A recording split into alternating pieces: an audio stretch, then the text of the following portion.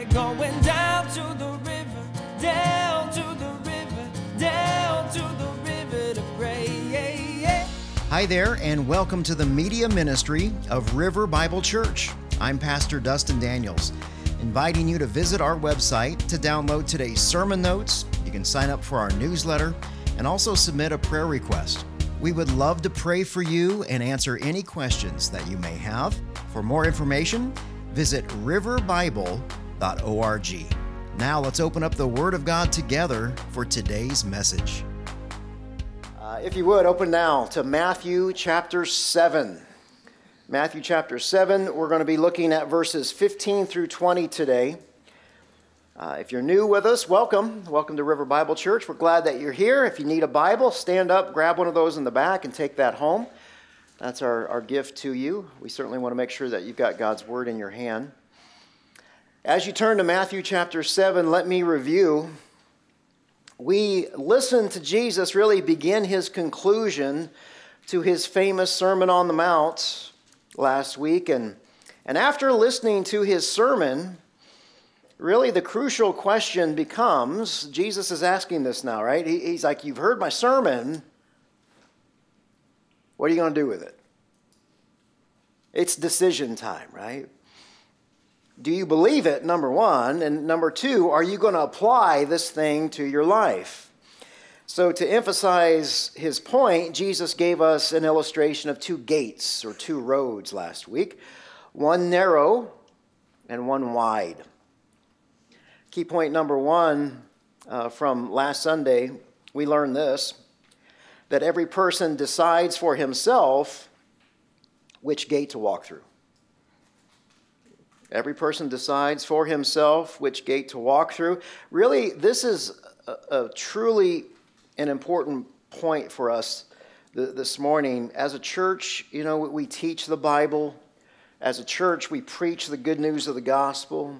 We teach the full counsel of God from cover to cover, over and over, time and time again. I mean, River Bible Church, it is our middle name. We put the Bible back in church, and it's up to you. So we teach this stuff, but it's up to you individually whether or not you believe it. Key point number two from last week. This is really good. The man who does not consider his final destination is a fool. The man who doesn't consider his final destination is a fool. Guys, last time I checked, the death rate is holding steady at 100%. You heard it here first, right? In all seriousness, we've all got an appointment with Jesus face to face one day. Proverbs 12:15 says, "Fools think their own way is right, but the wise listen to others." And then key point number three from last week, we learned that narrow gate is Jesus. The narrow gate is Jesus. So the narrow gate is more of a who than a what. Jesus said, "I am the gate. Those who come in through me, not around me, through me, will be saved." John 10:9. So after Jesus commands his disciples to enter by the narrow gate last week, Jesus now gives us a stern warning, making this conscious, willful choice that Jesus is God and that he is your Lord and he's your Savior. That is the most significant decision you will ever make, by far. But it doesn't stop there, does it? That's only part of the journey. That's just the beginning. Contrary to popular belief, life doesn't get easier when you're born again. The narrow road, it's not safe. The narrow road is much more dangerous than the wide road for all the reasons that we discussed last Sunday. Now, don't get me wrong. Yes, we are free and we are forgiven by the bloody cross and the empty tomb, but we still live in a sin-stained and very, very angry world. And it's because of our fallenness and our brokenness that Jesus gives a new warning today. This warning applies to all of our lives, because we're all dealing with this in some form or fashion. What is that warning? And how do we make sure that we heed this warning? Well, let's find out. If you would, please stand now for the reading and the honoring of God's Word.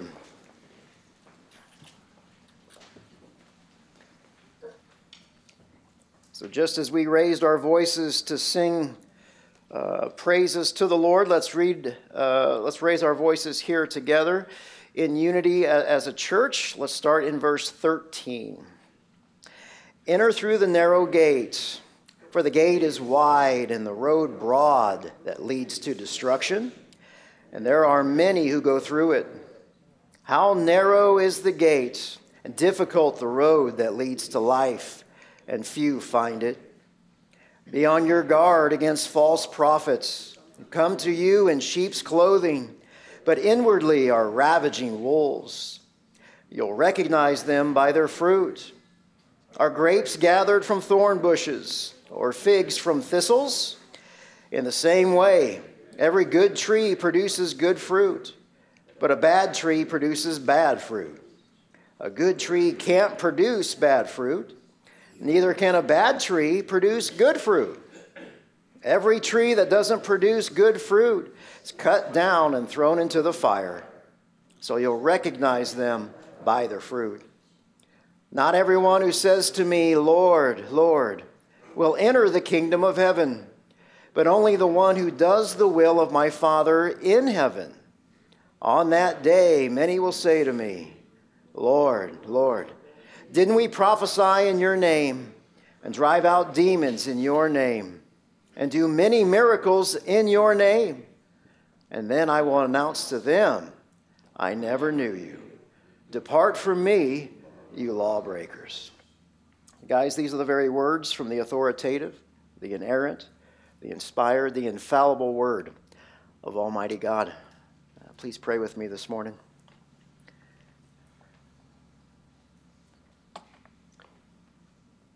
Proverbs 11:30 says that the fruit of the righteous is a tree of life.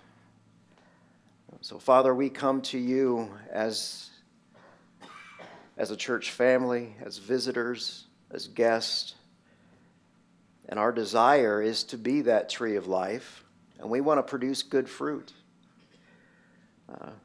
You give us a warning today. Please give us ears to hear that warning.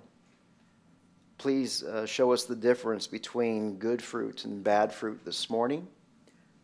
And it's in Christ's name we pray. Amen. Amen. Amen. Have a seat, guys. Thank you.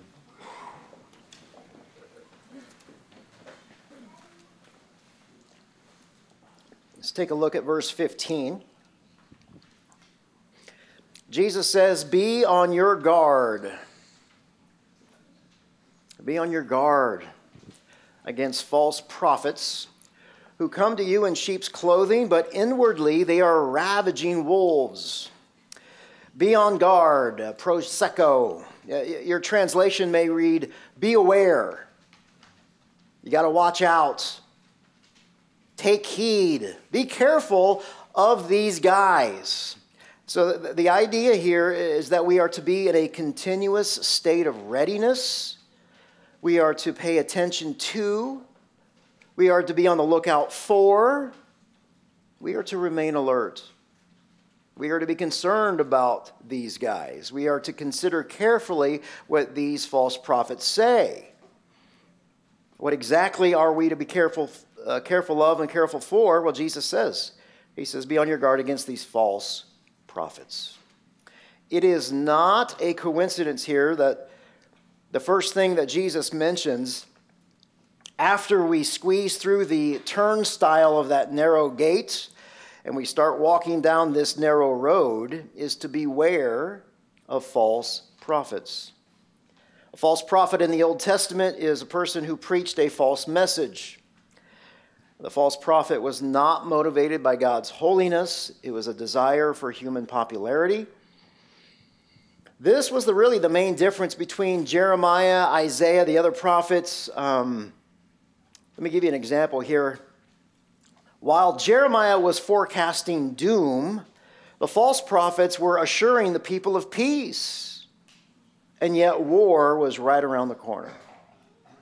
So Scripture speaks of three basic kinds of false prophets. We've got heretics, apostates, and deceivers. It's important to take note of these. A heretic is hostile to God's word. A heretic's teaching is contrary to God's truth. Pretty easy to spot a heretic. Number two, an apostate. An apostate teacher is someone that claimed to be a Christian at one time, but they've turned away from the faith, they now reject it, and now they're trying to lead others astray. That's an apostate. Thirdly, we have the deceiver. And really the deceiver is the most dangerous because he gives the illusion that he's a Christian. He gives the illusion of his biblical doctrine, that it's correct. So for example, he speaks favorably of Christ. He's got no problem with the cross and the Bible. He may go out of his way to appear conservative, fundamental, even evangelical. But he's not any of those things. He's a deceiver. Now, all three versions of these false prophets are nothing new. We see these guys throughout the Old Testament. Let me give you an example here. God speaks through Jeremiah. And God says this in Jeremiah 5:30. He says, an appalling, horrible thing has taken place in the land. The prophets, they prophesy falsely, and the priests rule by their own authority. And my people love it like this. So God sent the prophet Jeremiah to call back his people to repentance. But it seemed like every time Jeremiah told the Israelites to repent of their sin, to change their ways, 100 false prophets would show up to contradict him. So, for example, Jeremiah told the Israelites, he said, look, God's going to destroy this temple. Jeremiah 7 and 9, and then the whole nation is going to be captured by Babylon. We're going to exile. We're going to become slaves for the next 70 years. Jeremiah 25. But the false prophet said, no. Jeremy's wrong. See, God is a God of love. God is a God of love. He loves everybody. Nothing will ever happen to that temple. He's not going to punish us. Look how great we are. How can God not love us? That's not going to happen. And yet God continues to speak through Jeremiah chapter 8. He says, even my prophets and my priests are like that. They are all frauds. Verse 11, if you've never read verse 11, please jot this down. This is a sermon and a sermon and a sermon. They offer superficial treatments for my people's mortal wound. They give assurance of peace when there is no peace. Verse 12, are they ashamed of these disgusting actions? No, not at all. These guys don't even know how to blush. In fact, the nation of Israel didn't want to hear the truth about God at all. The Israelites, they respond by saying this. Isaiah says this, Isaiah 30. Don't talk to us about what is right, Isaiah. Jeremy, come on, man. Tell us what we want to hear. Let us keep our illusions. In other words, we don't want to live in reality. Does that sound familiar? It's really interesting to think about this. The greatest threat to the survival of Israel was never the military power outside.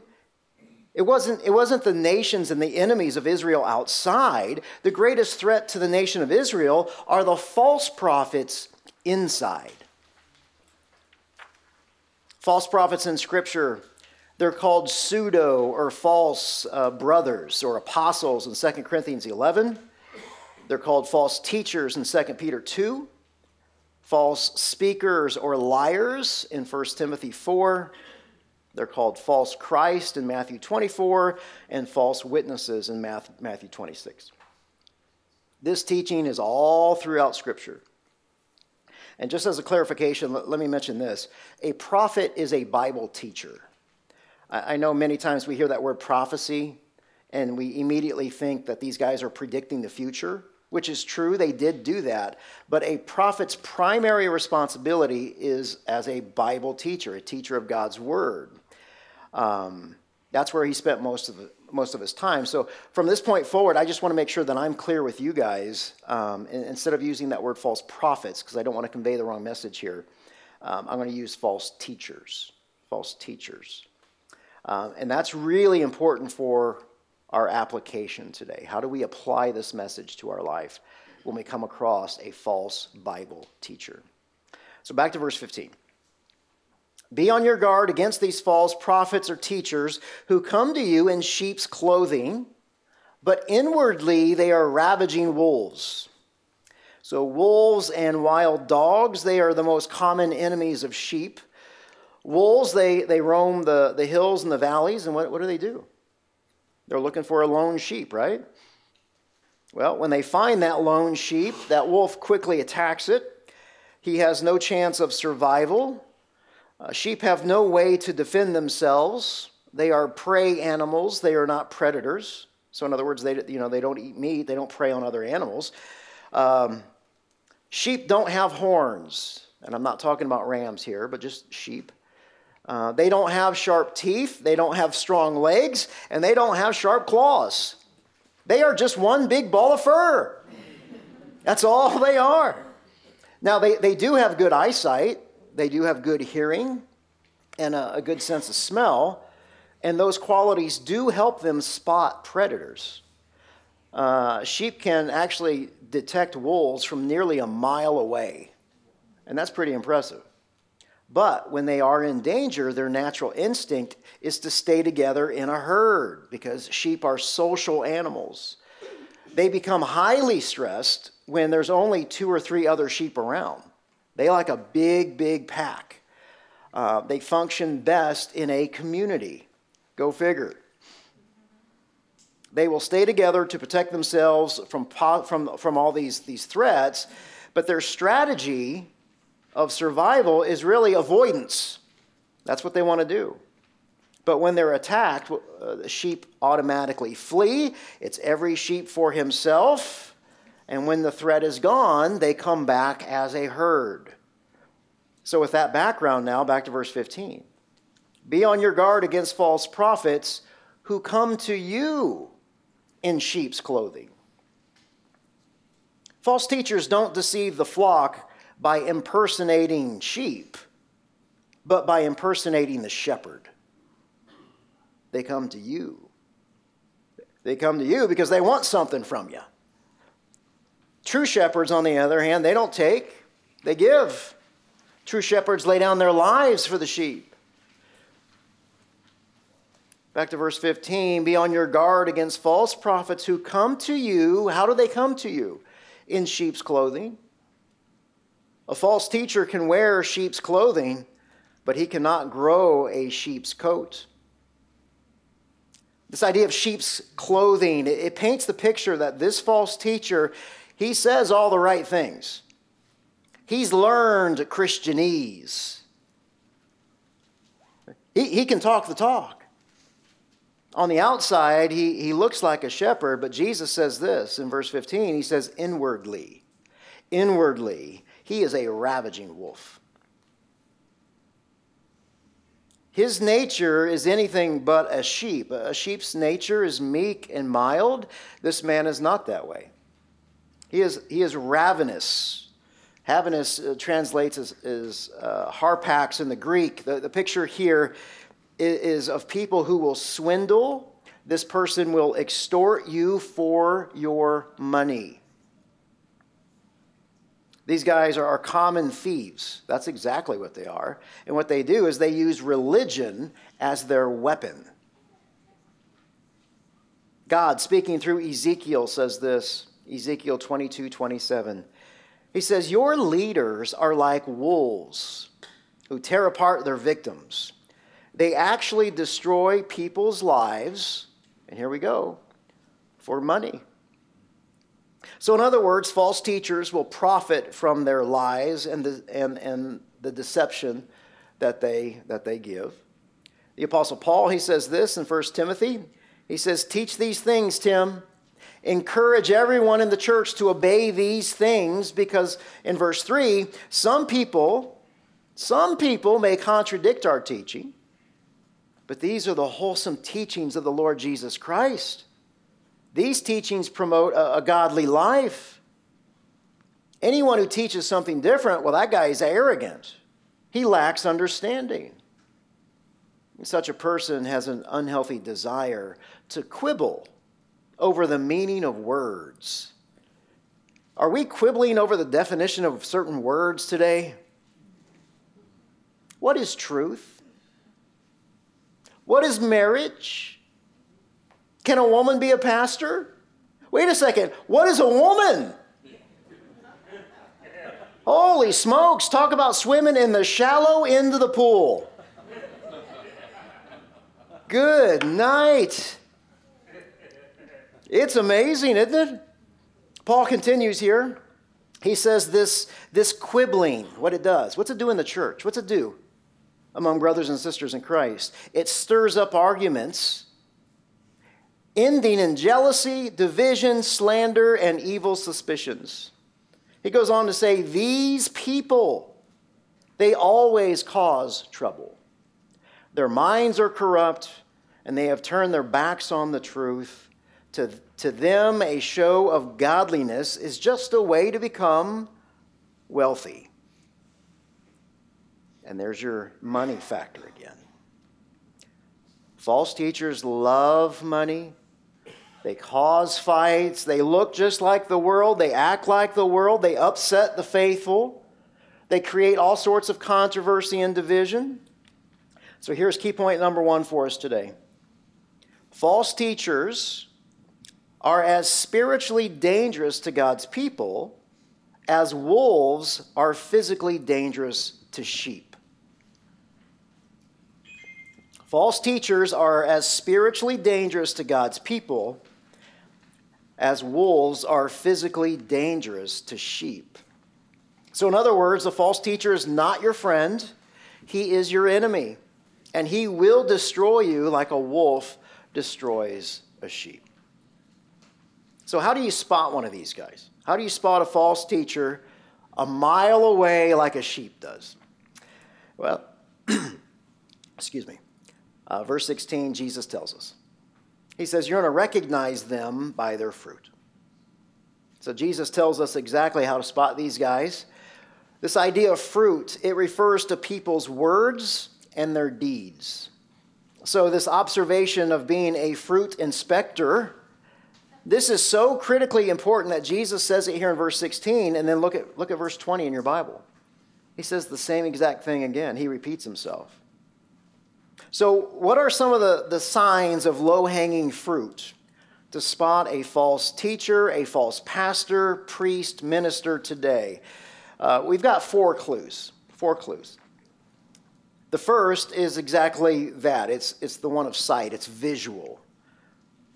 You want to look for the way that a Bible teacher dresses and the way he carries himself.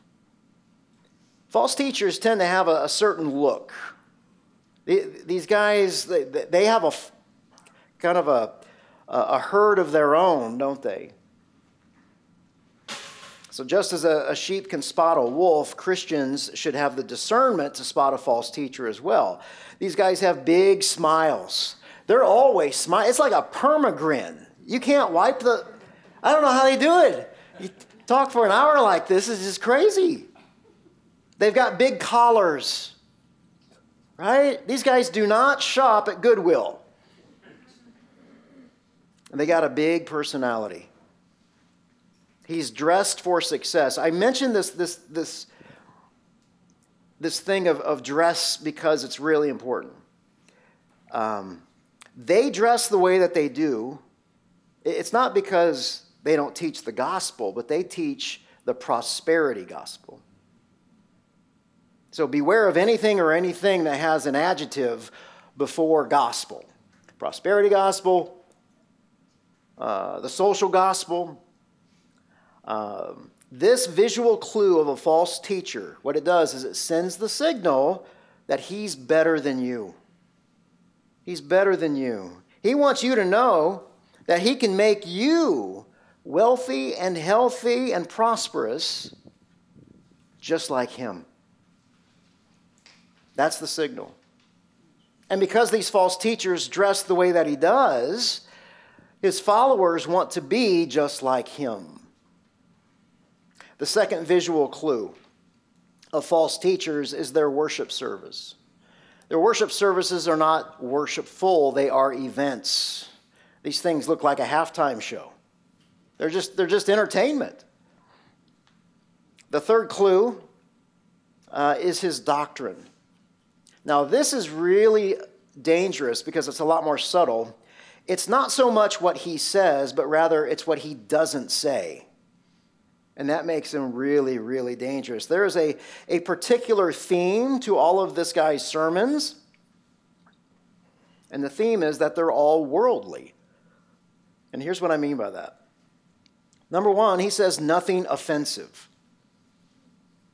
The false teacher may talk about Christ's death on the cross, but he does it in a way that glamorizes it, idealizes it, maybe even romanticizes the substitutionary atonement of Christ.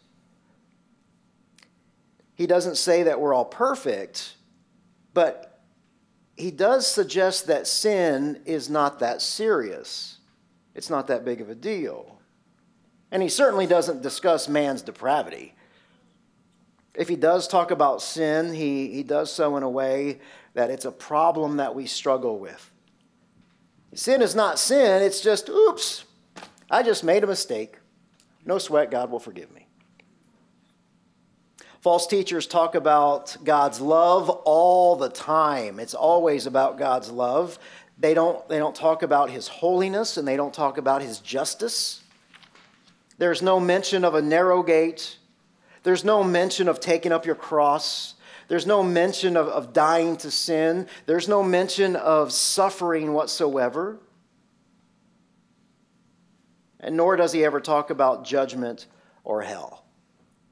So key point number 2. Concealing the truth is as sinful as proclaiming lies. Concealing the truth is as sinful as proclaiming the lies. So false teachers don't ever teach the sinfulness of sin. He doesn't teach the total inability of man to do anything about his salvation. Instead, what he does, his message is always comforting people. See, he's got easy answers for worldly problems. He has no answers for eternal problems. The fourth clue here to a false teacher can be seen by his followers. False teachers attract people with the same superficial, self-centered worldview as they have. The Apostle Peter has something to say about this. 2 Peter 2:2, he says, many will follow their evil teaching and their shameful immorality. Many will do this. Many of these false teachers, man, they've got these gigantic online ministries, massive churches. I mean, it's unbelievable. They fill up stadiums. And many people follow them for the same reasons that Jeremiah mentioned earlier.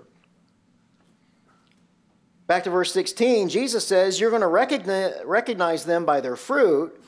And then he pauses. And he asks a rhetorical question. Are grapes gathered from thorn bushes or figs from thistles? So Jesus compares teachers in the church to trees. We see this throughout Scripture as well. Psalm 1 is a great example of that. Why does he do that? Because the essence of a tree, what a tree truly, truly is revealed by its fruit. For the layman, the fruit of the tree is often the only way that you can tell what kind of tree it is. Now, a fruit tree may be beautiful. It may offer shade in the summer, and you can even build a tree house for your kids or grandkids, right? but a tree's primary purpose is to bear fruit. So what's with this question? He says, are grapes gathered from thorn bushes or figs from thistles? Well, we live in wine country here in the Verde Valley, don't we? We know what vineyards look like. On those vines grow these clusters of grapes, but nowhere do we see grapes growing on thorn bushes. Thorn bushes, it's interesting because they do produce these small, dark berries that look like grapes from a distance. But if you would eat one, it's going to be really, really bitter. Jesus continues here in verse 17. He says, in the same way, every good tree produces good fruit. What's Jesus mean by that? What's good? The Apostle Paul tells us. We don't have to guess what Jesus means by this. Scripture always gives us the answer here. Actually, Paul gives us 9 examples of what good fruit looks like. Galatians 5:22, the fruit of the Spirit. So there's our first clue, right? The fruit of the Spirit. It's love. It's love. Now let's make sure that we have our definition of love as God's definition of love, right? It's not this ooey gooey romantic stuff, worldly stuff. Love is a sacrificial love. That's what love is. Joy, peace, patience, kindness, goodness, faithfulness, gentleness. As we walk along the narrow road, are we becoming more of these things? Are we bearing these fruit? Are we more gentle than we were last year? Do we have more self-control than when we were first born again, for example? And then Paul says this. He says the law is not against such things, right? You can't overdo any of these things. So that's what a good teacher produces. And then Jesus says in verse 17, but a bad tree produces bad fruit. So it's rotten, it's diseased, it's worthless. So, Jesus, do you have any practical examples? No, but Paul does. Same exact chapter in Galatians chapter 5. Now, he gives 16 examples of bad fruit. Isn't that interesting? How many did we have? We had a half a dozen before. Now we got 16. He says the works of the flesh are obvious. Sexual immorality, moral impurity, and promiscuity. Man, it is such a good thing that we don't struggle with any of that today. That was only in Paul's day. He goes on to say idolatry, sorcery, hatred, strife and jealousy, anger, all my selfish ambitions, my dissensions, all these factions. Verse 21, envy and drunkenness and carousing or anything like these. And he says, I'm warning you about this, as I've warned you before. See, this is a constant thing in Scripture. I'm warning you about these guys. I'm warning you about these guys. These guys who practice such things will not inherit the kingdom of God. Jesus gave us a warning. Paul gives us a warning. And then in verse 18, Jesus says, a good tree can't produce bad fruit, and neither can a bad tree produce good fruit. Out of the heart, a man speaks. So we replicate who we are. Not necessarily what we say, but who we are. Verse 19, every tree that doesn't produce good fruit is cut down and thrown into the fire. So Jesus now talks about consequences. The only thing bad trees are good for is firewood. The metaphor of being thrown into the fire is the fate of these false teachers. This is the second time that Jesus mentions hell in a matter of moments. He's concluding his Sermon on the Mount. Last week we learned that he called hell the road to destruction. And now Jesus gives us a glimpse of what hell is like. He says it is a picture of burning. And this is not the only place where Jesus talks about fruit and hell. In John 15:5, let me show this to you. He says, I am the vine, you're the branches. Those who remain in me, and I in them, will produce much fruit. For apart from me, you got nothing, and you can do nothing. Anyone who does not remain in me is thrown away like a useless branch, and it withers. Such branches are gathered into a pile to be burned. When you produce much fruit, you are my true disciples, and this brings great glory to my Father. And then Jesus says for the very second time here in verse 20, he says, you're going to recognize these guys according to their fruit. So, as a disciple of Jesus, it is our job as the church to recognize false teachers by their fruit. Well, how do we do that? Well, the Apostle John, he gives us the answer here. 1 John 4:1. He says, don't believe everyone who claims to speak by the Spirit. You got to test them. You got to test these guys to see if the spirit they have comes from God. Why? Why, John? Here it is again. For there are many false prophets in the world. So we got to test our Bible teachers to make sure that their teaching is biblical. Paul had his last words to the church in Ephesus, and he gives them a somber warning here, Acts chapter 20. He says, I know that false teachers, like vicious wolves, will come in among you. After I leave, they're not going to spare the flock. And if that's not bad enough, look at this, verse 30, even some men from your own group, they're going to rise up, they're going to distort the truth in order to draw a following. So watch out, and just remember the time that I've spent with you. Remember the 3 years that I was with you, my constant watch over you, night and day, and my many tears for you. So we talked about the fruit of a false teacher. Now let's discuss the fruit of a true teacher. 2 things to notice here. First, while false teachers are generally self-appointed, true teachers are divinely commissioned. True teachers are divinely commissioned. So in other words, God has chosen this calling for that teacher. These qualifications, by the way, are found in Scripture. And it's amazing how false teachers completely ignore these guidelines. Found in 1 Corinthians 14, 1 Timothy 2 and 3, Titus 2, all through there. So true teachers are divinely commissioned. Number 2, a true teacher is God's mouthpiece.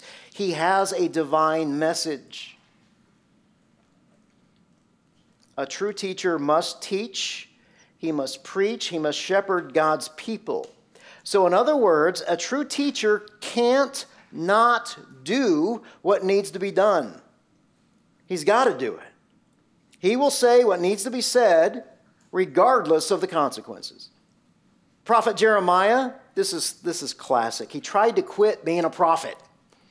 He says, I'm done, God. I quit. Jeremiah 20, verse 7, we pick up the story here. He says, O Lord, you misled me, and I allowed myself to be misled. You're stronger than I am, and you overpowered me, and now I'm mocked every day. Everybody's laughing at me. When I speak, listen to this. When I speak, the words burst out. So in other words, I wasn't planning on what I was getting ready to say.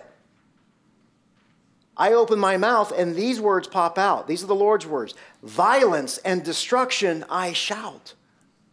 So these messages from the Lord, they've made me this household joke. But if I say to myself, if I never mention the Lord, I'm never going to speak his name again. His words, they burn in my heart like a fire. It's like a fire in my bones. And I'm worn out trying to hold it in. I can't do it. I can't do it.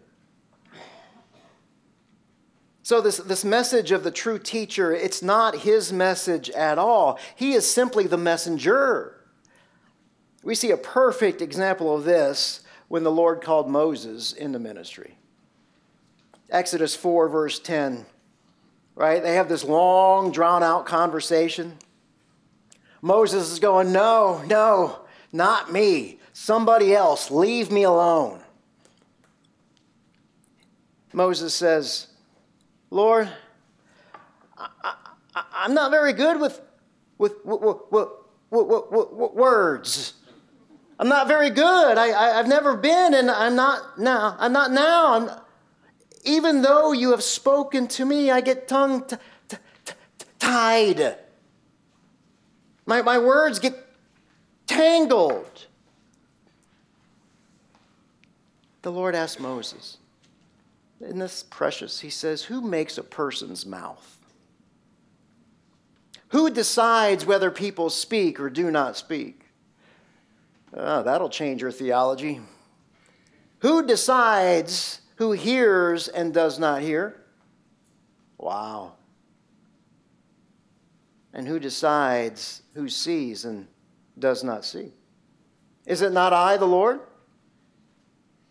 Now go, Moses. I will be with you as you speak, and I will instruct you in what you say. False teachers, however, they speak on their own authority. False teachers, by the way, they're usually pretty good at creating Christian community, fellowship. But over time, something demonic happens. The false teacher replaces Jesus Christ as the authority. He steps in between that. He tends to garner more loyalty to himself rather than Christ. And I think one of the biggest tragedies for people who follow these guys is that they genuinely do believe that they are serving the one true living God. And many of us this morning, we hear that and we think, I would never fall for that. Well, Jesus says, not so fast. In Matthew 24:24, he says, look, guys, false messiahs and false prophets will arise, and they will perform great signs and wonders to lead astray, if possible, even the elect. So take note. I've told you all this in advance. So all that to say this morning, guys, beware of the distractions as you walk the narrow road today. We'll discover next week that it is a matter of life and death. This is serious because false teachers are duping Christians at this moment. So let me leave you really with a few questions to test the quality of a Bible teacher, just like the Apostle John told us to do. So this is somewhat of a spiritual litmus test to the quality of this man's message. All right, number one, does the teaching satisfy your soul and not your flesh?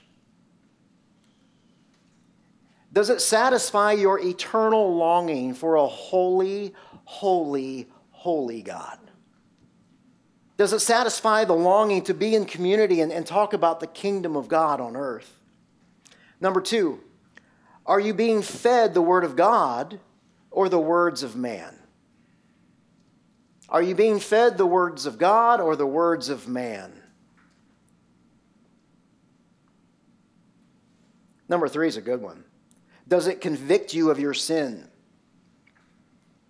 Are you offended? I have a buddy friend of mine who says, if I don't come home from church somewhat offended, the preacher didn't do his job. I don't know about every Sunday, but there's a lot of truth to that statement. Does it bring you closer to God? Number four. How's your relationship with your Father? Because this is all based on the relationship. Number 5, does it equip you to meet Jesus Christ face to face? Are you prepared for that glorious moment? And number 6, is the teaching slowly transforming your life into the character and the likeness of the Lord Jesus Christ? If you are regularly answering no to these questions, please understand, guys, you're entertaining yourself here. And just like we talked about last week, you're fooling yourself. If you don't choose to change your ways, the Lord Jesus has something to say to you. And we're going to find out what that is next Sunday. Father in heaven,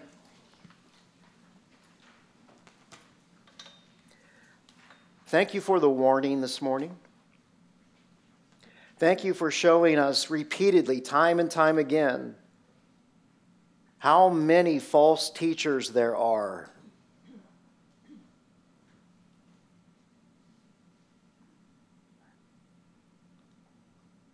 There were many in the Old Testament, and it seems like there are many more now. The problem with the many more now is that many of these guys have their own microphone. And it's so easily for them to gain access to our minds, whether it's through a website, a video, social media. So, Father, I pray that we would have our spiritual antennas up this week. And if we're listening to one of these guys, Lord, that you would make it so unbelievably obvious that we got to stop, we got to turn around, we got to flee, and we got to get back in the herd. And it's in Jesus' name we pray. Amen. Amen.